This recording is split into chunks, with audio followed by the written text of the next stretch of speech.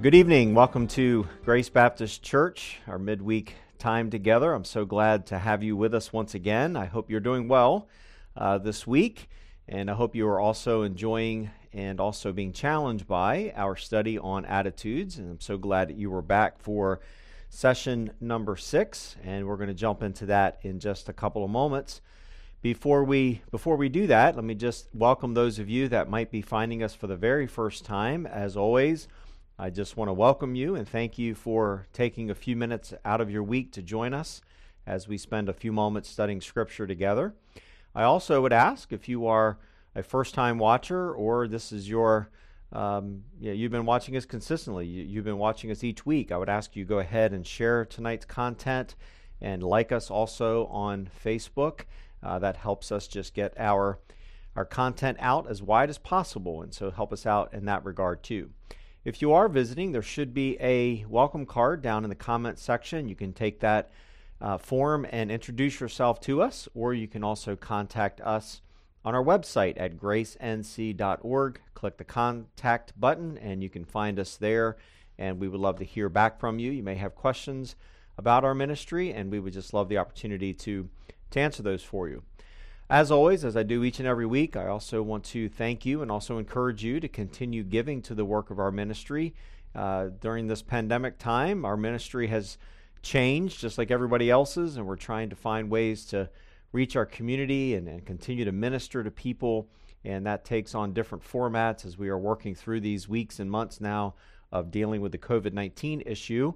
But we cannot do what we are doing and continuing to do and planning to do without your continued financial support. And so as always, thank you for that.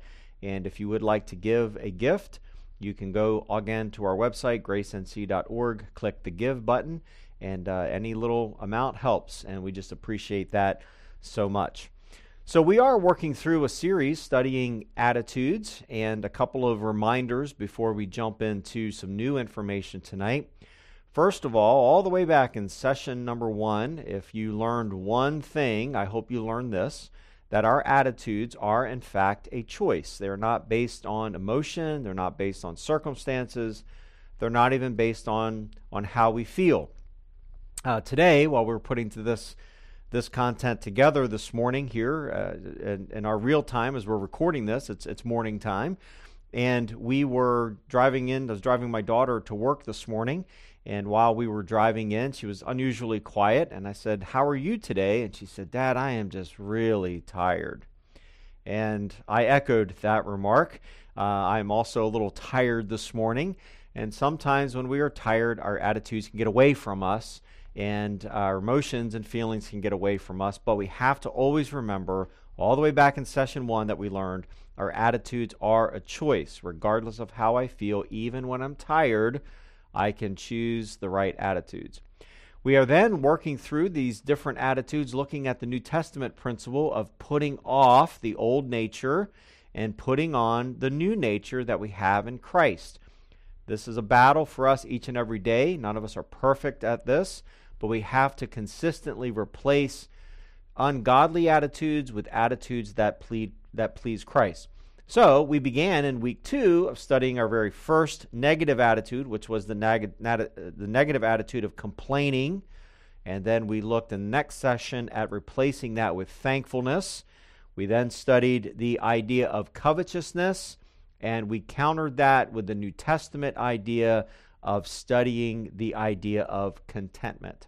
So tonight we're going to launch into a new section, and actually I'm going to read for you a couple of verses that are from a text that we have already alluded to, and we're not really going to study this text, but we're going to be looking at an issue that comes up in these verses, and then looking at a very specific issue that comes up in the next chapter of Numbers, and we'll read that in just a moment. But I want to introduce this just by reading a text that we've already considered previously. In Numbers chapter 11, verse 1, we find this: "And the people complained in the hearing of the Lord about their misfortunes, and when the Lord heard it, his anger was kindled, and the fire of the Lord burned among them and consumed some of them out in the outlying parts of the camp. Then the people cried out to Moses, and Moses prayed to the Lord, and the fire died down. One of the issues that we have seen, and you probably are well aware of the people of Israel, as they had this consistent problem with complaining, which we have already studied. Okay, we already looked at that text, and we looked at their ability to complain. And this was a very serious issue for the people of Israel, and they often complained about their provisions that God had given to them. And Moses had to go to the Lord in Numbers chapter 11 to deal with this issue. And as we study the life of Moses, one of the things that is very important for us to remember about him is that Moses was a human being. In fact, there were times when Moses would hear the people of Israel complaining, that there's points here in the Numbers text that he actually cries out to God and he says, you know what, just take my life, because I am weary of hearing the people that you have called me to lead to complain and to consistently and constantly question not only God, but also Moses' leadership. And what's interesting about Moses is he understood, I'm sure, in his mind, that the criticism of God's people, the complaining of God's people, really was not personal against him. In fact, there was real indication their complaining really was against God. But Moses, as the chosen leader of Israel, he was the person in the seat of leadership that placed him in the way of the complaining of God's people. You know, I've been in leadership now quite a long time, and when I think about the different hats that I wear, I am a husband, I'm a father, I'm a parent of kids in our Christian school, I'm a pastor of a church, and I'm the president of a school. And there are times that it gets interesting on what hat am I wearing at that moment. And through my years of ministry, my years of being in leadership, one of the things that you have to learn as a leader, and I've had to learn, unfortunately, the hard way, is understanding that the complaining of people is not necessarily directed at you personally. It's ultimately directed at God. And there are times as the leader of a church or a leader of a school or the leader of a home or a business or a political leader or whatever it may be, that ultimately it's not you. It just happens to be that you are the person sitting in that position of leadership. And in the case of the people of Israel, this was Moses. But what happens is, and we're going to see this in just a moment, is that Moses listened to the complaints of God's people, and he went to the Lord on their behalf. But there is also a very real aspect that Moses not only received the complaints of God's people about what God was doing, he also faced criticism. And so tonight, what I want to talk to you about is having a critical spirit. Because if we're honest, I think all of us wrestle with, at times, being overly critical. And criticism can become a very real part of our lives. And in Numbers chapter 12, if you have a Bible, you can join me there, or you can find it on maybe the app that's on your telephone. You can find Numbers chapter 12, and we're going to read that text in just a moment. But we're going to see now Moses not just receiving the general complaints of people, but in Numbers 12, it gets very personal. It gets personal toward Moses as he is going to receive criticism, personal criticism. Now, we've noted this before, and I want to repeat this, is that complaining is primarily directed toward our circumstances. If you look back at Numbers 11, the complaining that God's people did was about their circumstances. They didn't have water, they didn't have food, they were uncomfortable, they're wandering through the wilderness, and so their complaining was predominantly about their circumstances. Criticism, however, has this distinction. It is directed primarily at people, at individuals. So criticism can be defined as this. It's defined as dwelling upon the perceived faults of another with no view to their good. In other words, criticism can be defined as perceiving the faults of someone else and viewing this in such a way, to be kind of maybe stated a little bit overstated, is that there's nothing good about that person. And so criticism is a very dangerous practice for the believer in Christ. When we complain about circumstances, as we see in Numbers 11, that grieves the heart of our Heavenly Father. In fact, God judged the people of Israel for their complaining.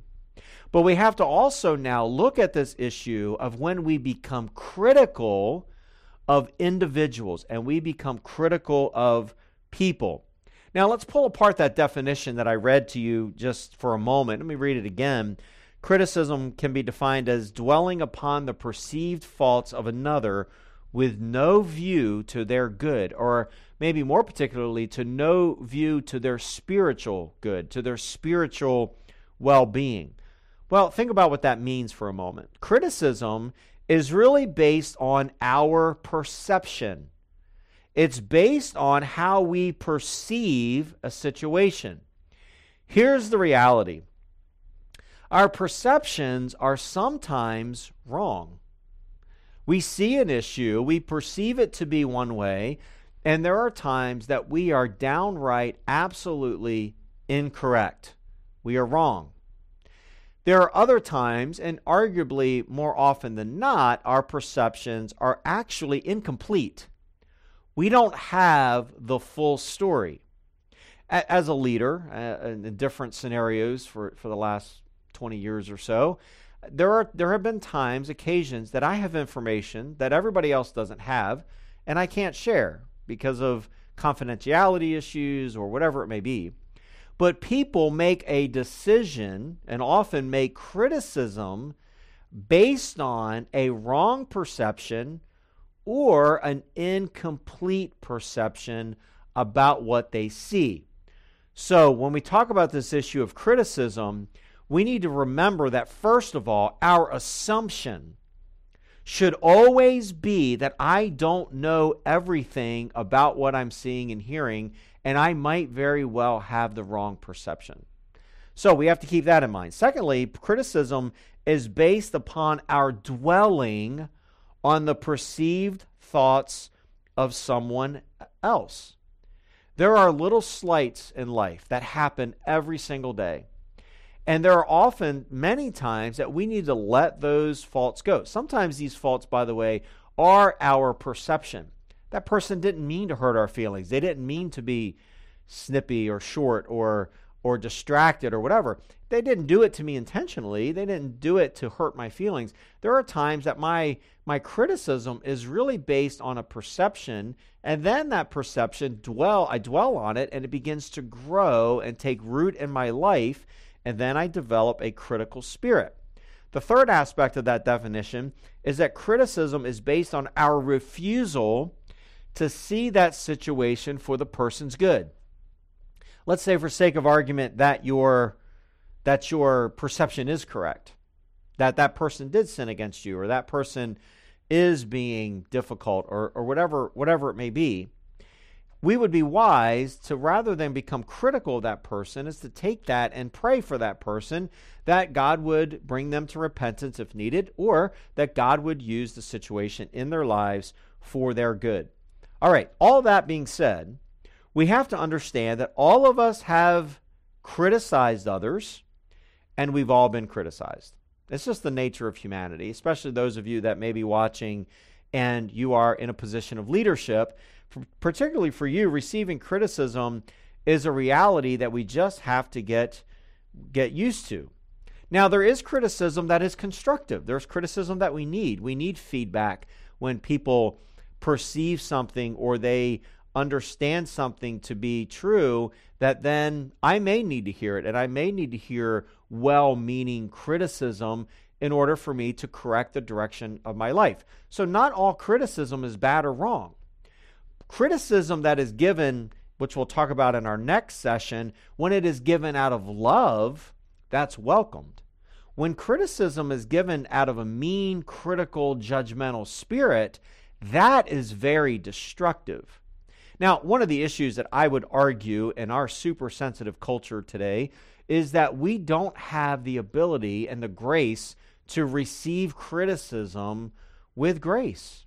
That we become defensive and we become self-righteous and self-protective, and we oftentimes fall off the cliff of overreacting to the criticism of people. And whenever criticism comes, I have to ask myself, is this true? If it's true, I need to correct it. If it's incorrect, then I move on.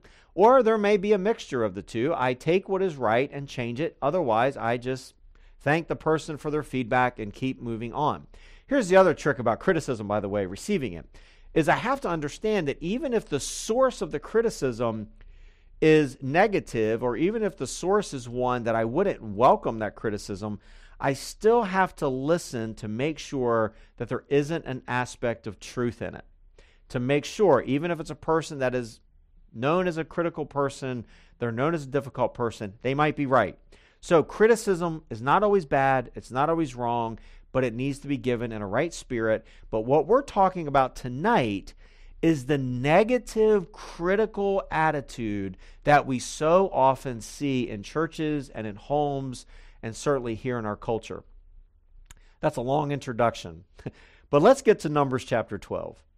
Because in Numbers 12, Moses is going to receive some very stinging criticism, and it's going to come from his own family. Listen to what happens. Verse 1, it says this: Miriam and Aaron spoke against Moses because of the Cushite woman whom he had married, for he had married a Cushite woman. And they said, has the Lord indeed spoken only through Moses? Has he not spoken through us also? And the Lord heard it. Now the man Moses was very meek, more than all the people who were on the face of the earth. And suddenly the Lord said to Moses and to Aaron and Miriam, come out, you three, to the tent of the meeting. And the three of them came out. And the Lord came down in a pillar of cloud and stood at the entrance of the tent and called Aaron and Miriam, and they both came forward. And he said, hear my words. If there is a prophet among you, I, the Lord, make myself known to him in a vision. I speak with him in a dream. Not so with my servant Moses. He is faithful in all my house. With him I speak mouth to mouth, clearly, and not in riddles. And he beholds the form of the Lord. Why then were you not afraid to speak? Why then were you not afraid to speak against my servant Moses? And the anger of the Lord was kindled against them, and he departed. Now listen to the account that happens as we see here. Miriam, Moses' own sister, is the primary source of personal criticism against Moses. Now, she fans the flame and Aaron jumps in. A negative, critical spirit always invites company, every time. So Miriam begins to complain about Moses, and she has her own critical spirit about him, and so she makes a comment. And again, as Aaron illustrates, that normally what happens is one person starts to have a critical spirit, and everybody else just jumps on the bandwagon. How often have you seen this in groups of people? It could be in a connect group, it could be in a home Bible study, it could be in your work environment, wherever it may be, that one person makes a critical comment, and before long, man, they just start popping like firecrackers. They're just popping all over the room, and everybody's feeding on this negativity, and they're being critical. And the people that are not enjoying that and are not participating, generally speaking, they don't step in and say, hey guys, that's sinful. We shouldn't talk about that person like that. We're being critical. We're being mean-spirited. And notice here that this criticism from Miriam to Moses, and then Aaron begins to get involved. Now, verse 1, we are introduced to the surface problem. Notice the surface problem is the fact that Moses had married this Cushite woman. I don't have time in this session to talk about who she was. You're welcome to read that on your own. But let's just say it very generally, is that Miriam is upset superficially that Moses had married this particular woman. Now, this is human nature. When somebody comes in and they have a critical attitude, that's usually a symptom. What brings them into your office or brings them into your room to talk to you really is kind of a superficial thing. So Miriam's initial complaint was, I don't like his new wife. But in reality, verse 2 tells us the real issue. Notice what she says. And they, Aaron and Miriam now, feeding off each other, has the Lord indeed spoken only through Moses? Here's my take on that verse. Is Moses really the only one that God is speaking to? What makes Moses so special? Why does he get special treatment? Hasn't God spoken through us too? Notice this critical spirit is really being fed by jealousy and envy. They go on and they say, not only is Moses not the only one, he says, has not he spoken through us also? Who does Moses think he is? Why does he get all of the attention? Why is he receiving this, from their perspective, special treatment from God? Hasn't God, Miriam says, and Aaron, spoken through us as well? The underlying issue is that Moses had a special relationship with God that Miriam and Aaron didn't enjoy, and they were jealous. They were envious. And so they became critical. They're asking this question of God and why their relationship why Moses' relationship with God was so unique. Now, if we listen to Micah chapter 6, verse 4, we find this words, and it says, For I brought thee up out of the land of Egypt, and redeemed thee out of the house of servants, and I sent before thee Moses, Aaron, and Miriam. Okay, so we have this case here in Micah 6:4 that Aaron and Miriam were a very intricate part of God's plan for the people of Israel as he brought them out of Egypt. They were exceptionally important people. But here's the rub. Moses was in charge.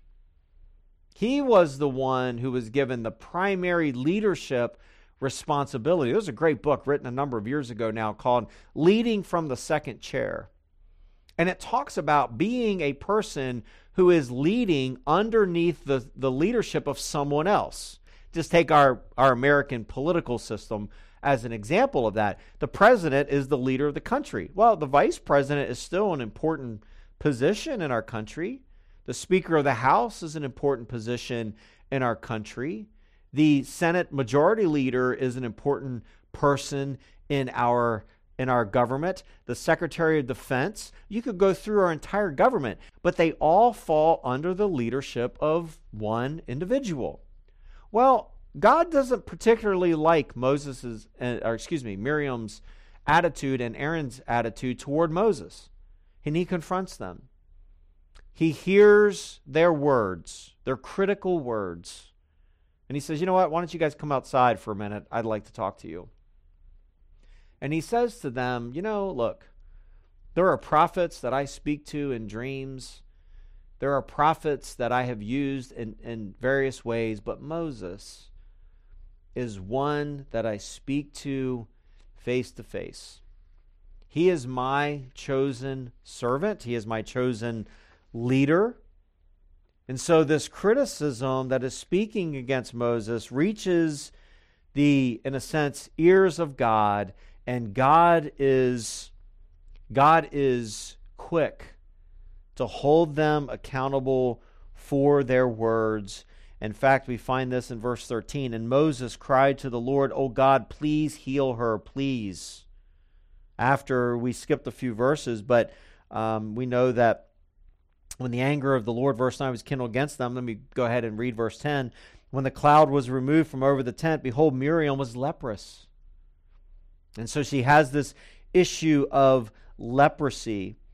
It goes on and it says, Aaron turned toward Miriam, and behold, she was leprous. And Aaron said to Moses, O my Lord, do not punish us, because we have done foolishly, and we have sinned. So Aaron, when he sees the results of their sin, by the way, it was Miriam that started this. And God judges her for it. He holds her accountable. And Aaron recognizes, look, we were wrong. We were foolish. We were selfish. And then Moses pleads with God, heal her. Verse 14, but the Lord said to Moses, if her father had put spit in her face, should she not be ashamed 7 days? Let her be put outside the camp 7 days, and after that, she may be brought in again. This critical attitude and this critical spirit was not quickly overlooked by God.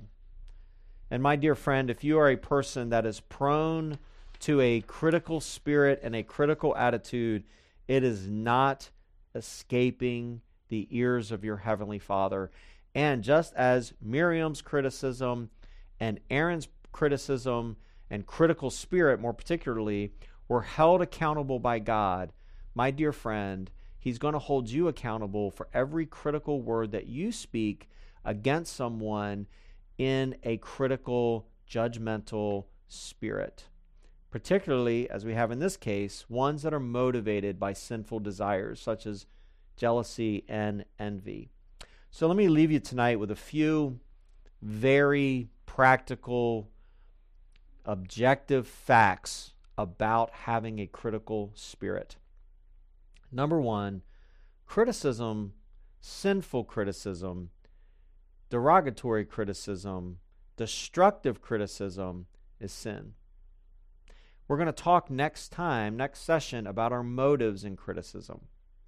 If my criticism is truly and authentically out of love and for the spiritual benefit of that person, then I am right to offer that feedback. But let's be honest, the majority of our critical spirit is sin. Because our goal isn't to see the person grow spiritually or to repent, it is to tear them down. It's to destroy them. And so in Numbers 12, verse 11, for instance, we find, as we just read, as Aaron said, we have acted foolishly and we have sinned against God. Your critical, destructive spirit is sinning against your Heavenly Father. Second, criticism is petty 99% of the time. There are times that criticism is helpful. It is for the spiritual benefit of another person. But the criticism that Moses received over his wife was a cover-up. It was a cover-up for a deeper issue of jealousy and envy. Thirdly, criticism is self-exalting. When we enter into a critical attitude and critical spirit, we're really elevating ourselves above that other person. Miriam's basic premise was, hey, Moses, I'm as good as you. In fact, I'm better than you. And Aaron jumped in too. Yeah, who do you think you are, Moses? God's spoken to us too. There's this attitude of self-exalting. Number 4, criticism is painful. It doesn't matter how long you've been in ministry or in leadership or in any position remotely where you are over people and you are leading people and you're receiving criticism. It always stings. There's always a little bit of grief that comes when we receive criticism. And with that being said, to be painfully redundant, it doesn't mean that I can't offer constructive criticism, but it means I withhold judgmental, destructive criticism. And when I offer well-intentioned criticism, it is given from a spirit of humility and it's given from a spirit of love. Lastly, criticism is often inadvertent. Sometimes our criticism is just a habit. It just kind of flows off our tongue. We're reckless with our words. We're careless. We speak without thinking. We're not slow to speak. We just rattle off whatever comes to our mind. And sometimes, very often, our criticism is inadvertent, but it doesn't mean that it's not equally hurtful. So as we end tonight's session, let me ask you, are you known as a critical person? Critical over everything, everybody. Nothing's good enough. No one does things the way that you think they should be done? Do you often speak negatively? Do you often speak harshly about other people? Do you quickly find fault? You kind of like Miriam. You see something you don't like, so you just want to criticize, question. And then maybe the most important question for you tonight to consider is, are you experiencing the consequences of your critical spirit? Miriam did. You may not be struck with leprosy, but you may be experiencing consequences of your own sinful attitude. The truth is, my friend, you can control your critical spirit.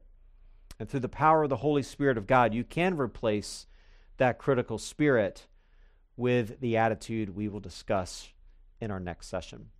Thank you for joining us tonight. As always, I thank you for the privilege of speaking to you tonight. I pray this was a help to you. As always, please leave your comments or contact us if you have any questions or more information you'd like to get about tonight's information and content, or you want more information about our ministry. Just go to gracenc.org. Hit the contact button, connect with us. We'd love to hear from you. So let me end our session tonight with a brief word of prayer. Father, thank you for this time together. Forgive us for our critical spirit, critical nature. And Lord, I pray that you would forgive us of those moments that we do criticize destructively. And Lord, I pray that we would put this sinful attitude away from our hearts. And we pray this in Jesus' name. Amen. God bless you. Good night. And please join us for our next session when we will look on the attitude that we replace our critical spirit with. We'll see you then.